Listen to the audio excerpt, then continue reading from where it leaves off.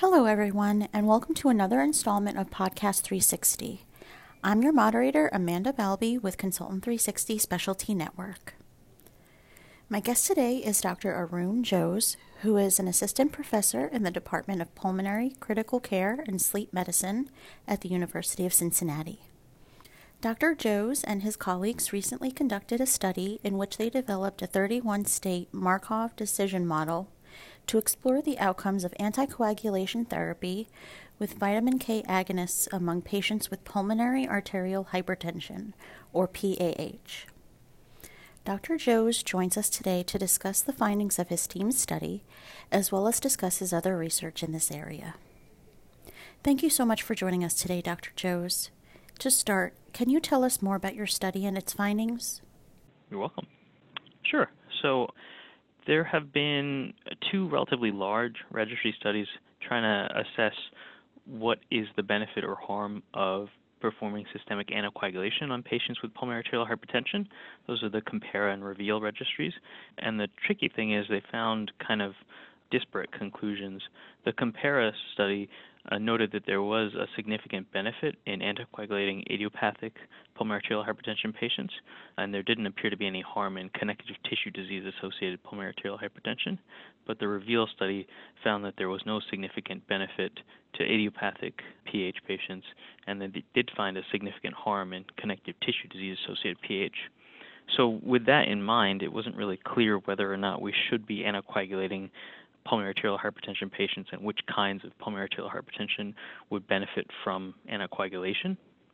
The most recent guidelines on treatment of pulmonary arterial hypertension suggest that they should avoid systemic anticoagulation in connective tissue disease-associated PH, and it can be considered in selective idiopathic PH patients, as it may offer some benefit, but it didn't really specify who and what kind of benefit that would be. So with that kind of confusion around the decision to anticoagulate, we decided to study it from a decision analytic perspective using a Markov model. And Markov models are a tool that you can use to sort of assess what the impact of a certain decision would be. So essentially what they do in a sort of simplified manner is you take a hypothetical cohort of patients and you follow them over the course of their hypothetical life. And as they go through this course, they experience different states of disease or wellness, and those are associated with adjustments in their quality of life. So if they start out all well and they have a good quality of life, as they progress through their lifetime and experience complications like a pulmonary embolism or developing atrial fibrillation or being hospitalized, they will experience decrements to their quality of life. And some of these states are sort of transient. For example, you can have a hospitalization and your quality of life will decrease while you're hospitalized, but after the hospitalization and you're back home, presumably your quality of life will return to close to what it was before you were hospitalized. Other states are a little bit more permanent. For example, if you get hospitalized and you require an invasive procedure, let's say to put in a pacemaker, then that's somewhat of a permanent change to your quality of life. And eventually, these hypothetical patients all eventually progress to the end of their lifespan. And so once they reach the end of their lifespan and are deceased, their quality of life is zero. So Markov modeling is a way to sort of take this hypothetical cohort, follow them through their expected lifespan, and adjust their life duration for the quality of life, and study the decision of whether or not something like anticoagulation would be beneficial, not just from a duration of life standpoint, but also from a quality of life standpoint. The modeling approach that we use takes into account that people are anticoagulated, and we presume that they remain within the therapeutic range of their vitamin K antagonist anticoagulation therapy. So we did not necessarily directly incorporate if people would have different doses or would exceed or be under anticoagulated. We did incorporate the sort of documented risks of severe and life-threatening bleeding that are known to be associated with vitamin K antagonist therapy, and also the protection from thromboembolic complications, but there's not a specific dose. It's just whatever dose they would need to be therapeutically anticoagulated. So let's talk a little bit more about your findings. How did anticoagulation therapy affect quality of life scores among patients with PAH?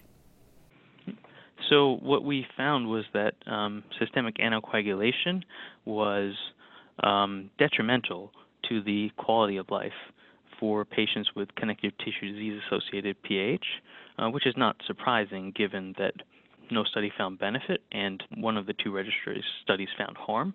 What we did observe, however, was that systemic anticoagulation was beneficial in the quality-adjusted life for idiopathic PAH patients and could provide an improvement in quality-adjusted life of up to half a year.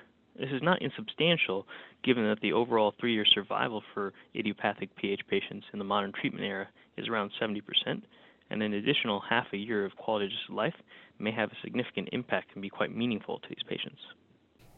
Absolutely. You mentioned that you weren't surprised to find that anticoagulants weren't beneficial in some populations with PAH. Did any of your other findings surprise you? So we were surprised to see that that was such a significant improvement in the quality-adjusted life for idiopathic PAH patients, mostly because after the publication of these two registry studies, the field as a whole has shifted away from providing systemic anticoagulation as a disease-modifying therapy in pulmonary arterial hypertension. I think in the last couple of years, the most recent registry data suggests that the minority of patients with idiopathic PAH receive systemic anticoagulation therapy as part of their treatment. And so we were surprised to know that systemic anticoagulation could provide such a benefit to quality-adjusted life years, and then that would raise the question of maybe we should be doing it in more people. Right. So taking all of these findings together, what is the clinical takeaway for practitioners out there? So I would say that the takeaways are threefold. Number one, we confirm that systemic anticoagulation in connective tissue disease-associated PH patients is likely to be harmful and probably should be avoided. Number two, in certain idiopathic PH patients, systemic anticoagulation therapy may offer a benefit to quality-adjusted life years and should be considered as an augment to their currently existing therapy. And number three, so based on the modeling we did and the sort of effect sizes for anticoagulation, we determined that systemic anticoagulation would need to demonstrate benefit to the hazard ratio for mortality of 0.95 or better in PAH patients to be considered beneficial. And so that provides sort of a benchmark to test different anticoagulation strategies which might have different benefit and harm ratios.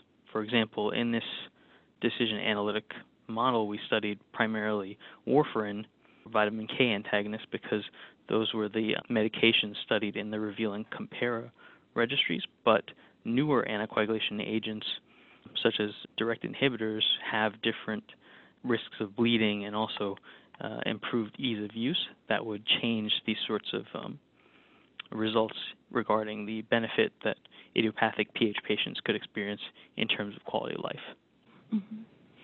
So then what is your next step in this research? So the next steps for this research would be primarily to use this information to potentially develop more tailored decision analytic models to be used at the bedside.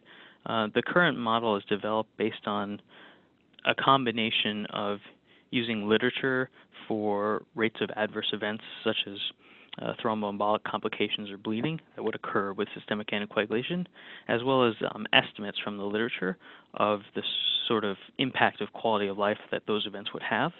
However, each patient at the bedside is different, and they weight those sorts of complications differently. Some people might consider something like a stroke or a pulmonary embolism to be quite bad and markedly affect their quality of life. Other people might think less so.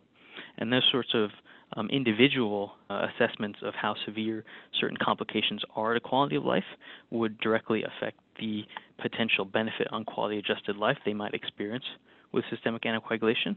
So sort of taking this information and generating a tool that can be used at the bedside to provide an individual assessment for a given patient of what kind of benefit they might expect in terms of quality-adjusted life for systemic anticoagulation would be the next logical step. Absolutely, and we'll be on the lookout for that research, definitely. Thank you very much again for speaking with me today. No, my pleasure.